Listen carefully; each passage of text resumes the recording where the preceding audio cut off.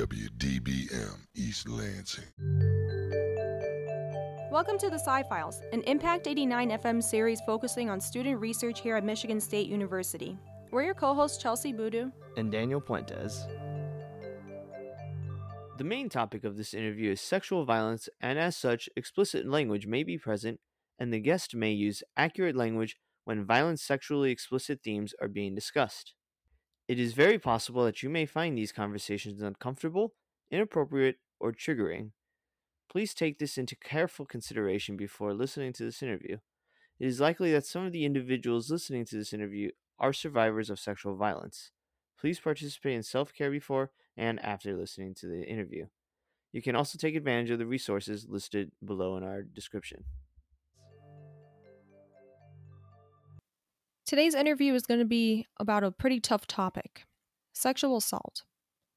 Sexual assault is not something that we talk about often, let alone the support that there is out there.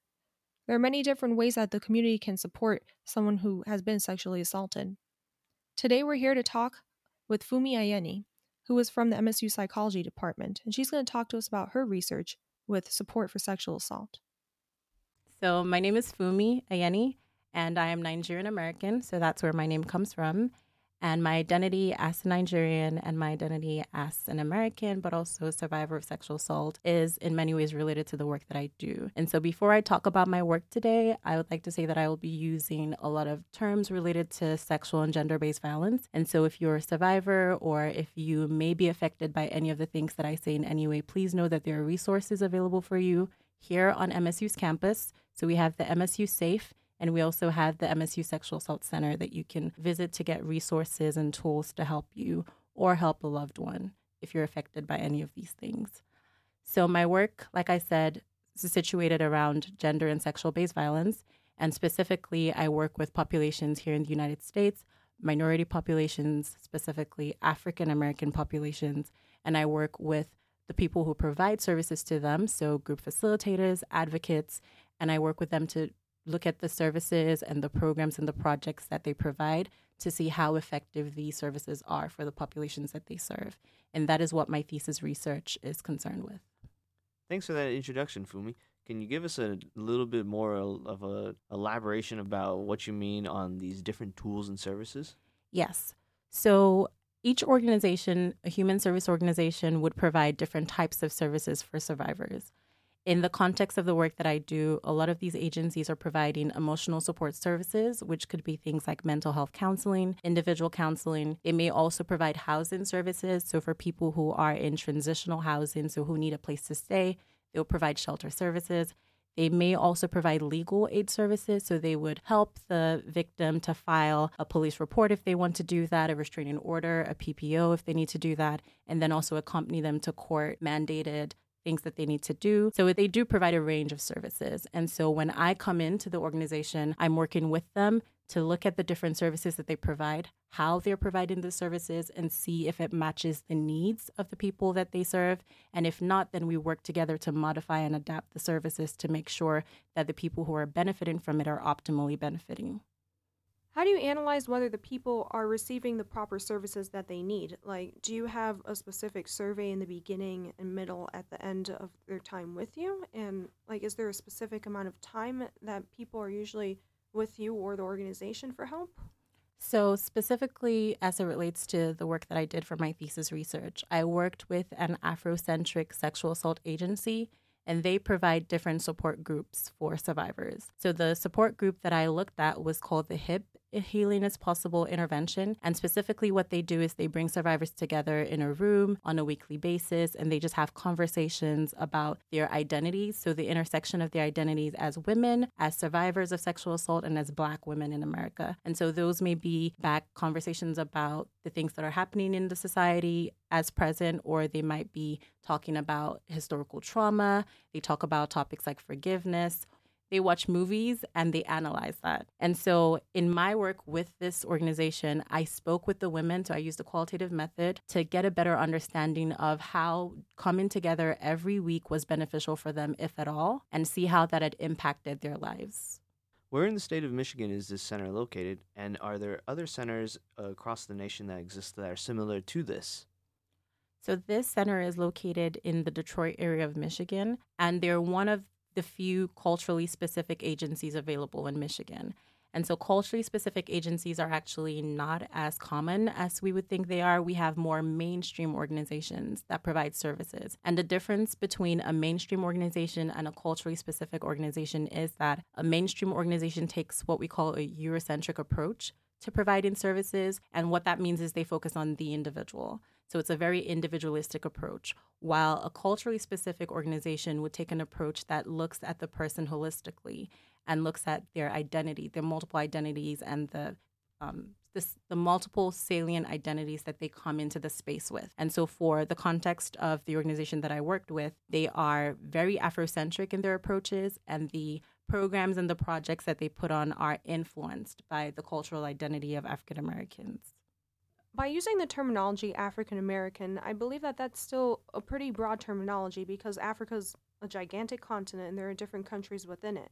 How do you take into account the different borders and the different cultures across Africa and other places that people might be from or associate themselves with and their identity? So culturally specific approaches have various components of them. Regardless of the population that you're working with, there are certain elements that are encouraged for culturally specific approaches, and one of them is having a representative staff. And so, for example, the agency that I worked with was located predominantly in an African American community in the Detroit area. And so all of the staff that they employed identified as African American and presented as Black. And so in doing that and just having people who look like the members of the community, it breaks a barrier that could potentially exist with identity. And what I did find in my research was a lot of the women found the group facilitators were more credible to them because they felt like they looked like them, they spoke like them, they understood them, and so they felt like they could trust them. And so that's just one component of a culturally specific approach. Another component of a culturally specific approach is to make sure that the people who you're creating the intervention for or who you're going to be working with are part of the development process. And so with this particular intervention, what the organization had done was they had had focus groups and conversations with women in the community to really ask them, what do you need? And what would be the value of this type of group intervention for you? What are the topics that you would want us to talk about? How do you want us to talk about these topics? Should this be an open group? Should this be a closed group? So all the information they collected from the community was what informed the intervention that they eventually developed. That's just an example of how an organization would use culturally specific components to develop an intervention. And so while the people they serve might be diverse, when you look across the board and you include all of the components of utilizing a culturally specific approach, it's able to be a bit more targeted for the population that you serve. Of the population of people that go to these different centers, what does the population compose of in regards to domestic participants versus international participants? And does the intervention change depending on those circumstances? Yes. So the intervention does change depending on the community that the organization works with. Particularly with the community and the organization that I worked with, the population was largely African American, and they were largely people who were born in the United States. However, there have been organizations that I've worked with that have served a large immigrant or refugee population, and as such, the intervention will change depending on the specific needs of that community. So some of the components of an intervention for a refugee committee might include language access. So that's something that's really important. Religion for some refugee and immigrant populations is a very essential component. And so people who are developing these programs need to think about these things. And that's where talking to a community comes in play, right? So having focus groups with them, asking them specifically what their needs are, and then using that information to inform the development of an intervention is usually the appropriate way to go when creating an intervention for a different population. I think it's very admirable that these organizations are trying to do things like this and help out the community. In order to provide these services and this help, I would believe that it costs a lot of money, for example, like even the legal services. How does the organization afford this? Like, are they a nonprofit or something like that? Yes. So a lot of these organizations have to seek for funding for the programs and the projects that they offer for survivors. Specifically, the organization that I worked with is a nonprofit, and so they have to apply for grants Because they are considered a culturally specific organization, they apply for grants that the state offers for culturally specific work. However, these grants are few and far between, and so a lot of fundraising has to happen. And this is one of the struggles that they have because when they spend time fundraising, it takes away from the time that they can spend providing programs and projects for survivors. And so part of doing this work was to shed light on what they do and to also encourage national, state, and local funding agencies to support this work. How do people hear about the existence of these centers in the first place? Do these centers have community ambassadors that will go out to the different events that happen locally? So yes, people can hear about the group in numerous ways. Particularly with my thesis, one of the questions that I did ask was how they came to hear about the intervention. And the women had shared that they heard about it through personal recommendations from a friend or a family member, so someone else who had interfaced with the agency or who had heard about the agency in their circles and then made a personal recommendation to them. Others had shared that they heard about the group by attending a community event where someone from the agency was present and spoke about the services that the agency has to offer. So they decided to go that way. In some instances, people were accompanying a family member or friend to the agency, and then they found out about other services and then wanted to get involved themselves. And for some people, they just found it online. So on the agency's website when they were searching for resources, and also on social media pages. I'm not sure if you're allowed to answer this, but what were some other questions that you would ask the people that you worked with? This was my thesis study, and so I had IRB approval for this, and I conducted interviews with some of the women who had received services from the agency, particularly women who were involved in that intervention. And I asked them questions ranging from why they decided to come to the intervention and how they heard about the intervention, which we just talked about. But really what I was trying to understand was what the value of the intervention was for them, if at all there was any value to it, and how the culturally specific components of the intervention were helpful for their experience, and also what the perceived impact of the intervention was for them in their lives, if at all. With the completion of your interviews, what have been the results that you have observed from these interviews in the first place? Yes, so I analyzed my data, and one of the things that I found on the front end was the reason why women decided to come to the group. And a lot of them talked about wanting to have a space to share what had happened to them, a space to get closure, and also to learn trauma coping mechanisms. But what was very particular was they wanted a space where they could do it with women who look like them, women who understood their experiences because of that shared racial match, and a place to feel safe in talking about some of these things. I also asked the women what culturally specific components of the intervention was helpful for their experience. So remember I had talked about how the intervention was created based off of very culturally specific components. And so I wanted to know how, if at all, these components that were included in the intervention was helpful for the women, if they even noticed that there were some culturally specific components. And what I found was overwhelmingly, a lot of the women did like the intervention because of these components. And so I'll talk about some of the components that were included. One of it is the opening and closing affirmation. And so what that essentially is before the session starts and right before the session ends, the group facilitator will read out an opening affirmation. And so she does it in a call and response format. So she'll say it and then the women will repeat it after her. And a lot of the women like that practice because for them, it centered them in the space. It also gave them ownership of the space. And a lot of them were able to relate that activity to things that they do in their normal lives. So, for example, one of the women talked about how she does that in church with the Optimus Creed. And for her, that was familiar. And so the familiarity of that particular action for them was very helpful because it made them feel like, oh, I belong here. You know, this space is for me and I know what this is and I can relate to it. Another culturally specific component of the intervention that the women identified as helpful to them was the emphasis on the history of African American women. The women would engage in group conversations and they would also do activities and watch movies that centered around their identities as women, as Black, and as survivors of sexual assault.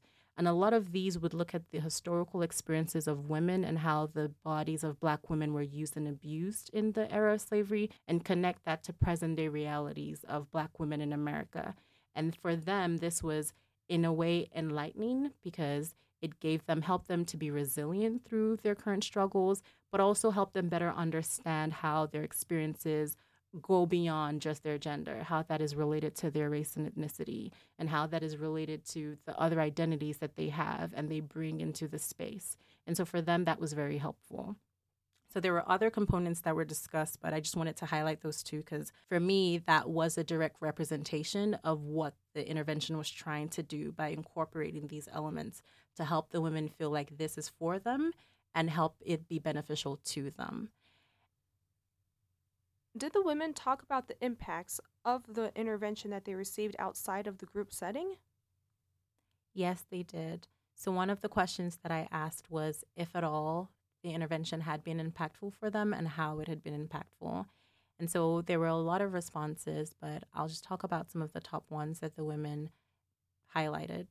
The first is encouraging disclosure. So many of the women talked about the ways in which coming to the group session had given them the confidence to let go of the shame and the blame that they had associated with their assault and talk about the assault that they had experienced. And some of them did this in private settings, so they talked about it with their family members, while some of them did it in more public settings where one of the participants who had been sexually assaulted at the university talked to the university leadership about the assault. Another benefit that the women discussed was being engaged in advocacy. So the women talked about how being part of that intervention increased their capacity and knowledge for advocacy, not just for themselves, but for others. And so a lot of the women are currently involved in advocacy efforts, which include supporting other survivors. So some of them actually volunteer now with other sexual assault agencies where they provide help to survivors. Some of the women also engage in advocacy within their community. So in their churches, where they're talking about sexual assault with people in the community, they're doing it in their homes.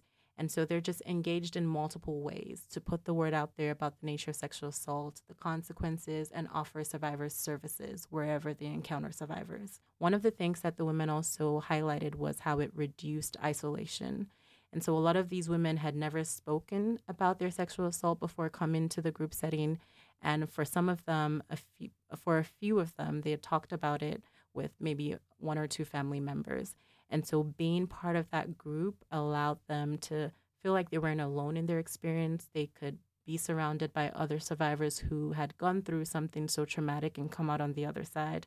And so they felt that sense of unity, sisterhood, togetherness, and that helped to reduce how isolated they felt in their experience overall.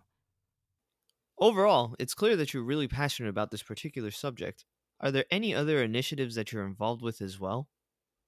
So, related to my identity as Nigerian American, I maintain a connection to home by working with organizations that provide services to survivors in that context. And one of the organizations that I work with is called the Stand to End Rape Initiative, and they are a youth-led nonprofit organization that work at various levels at the individual, community, and systems level to influence practices and policies in providing services to sexual assault survivors. I also work in that context with other organizations that focus on issues of domestic violence, so intimate partner violence, female genital mutilation, domestic servitude, and child abuse. Your advocacy efforts are admirable. You volunteer at a range of organizations on such difficult topics that impact and support many survivors in the community. Based on all your experiences, do you know what you want to do after your PhD? So some of the work that I currently do is related to practice and policy and translating some of the programs and projects that we do into policies that support survivors. And so what I'm really hoping to do after graduation is to work with international organizations that are specific to the Nigerian context and West African context to identify ways in which we can create survivor-centered programs and trauma-informed programs, and then translate that into policies that support survivor rights to ensure that every survivor has access to the resources that they need, but we can also prevent people from becoming survivors in the first place. That all sounds really incredible. Thank you so much for coming in today to talk about your research with us. Thank you so much for having me. The Sci-Files is hosted by Chelsea Boodoo and Daniel Puentes for Impact 89 FM. Thank you to our news director, Sophie Sagan, Program Director Amber Konutsky, Station Manager Joe Dandrin, and General Manager Jeremy Whiting. This show, as well as the entire Impact 89 FM podcast lineup, can be found online at impact89fm.org or by searching for the Sci-Files on your favorite podcast directory. If you're an MSU student and want to be featured on the Sci-Files, or if you have any questions, you can contact us at scifiles@impact89fm.org. See you next week on Sci-Files. Thanks for listening, and remember, the truth is in the science.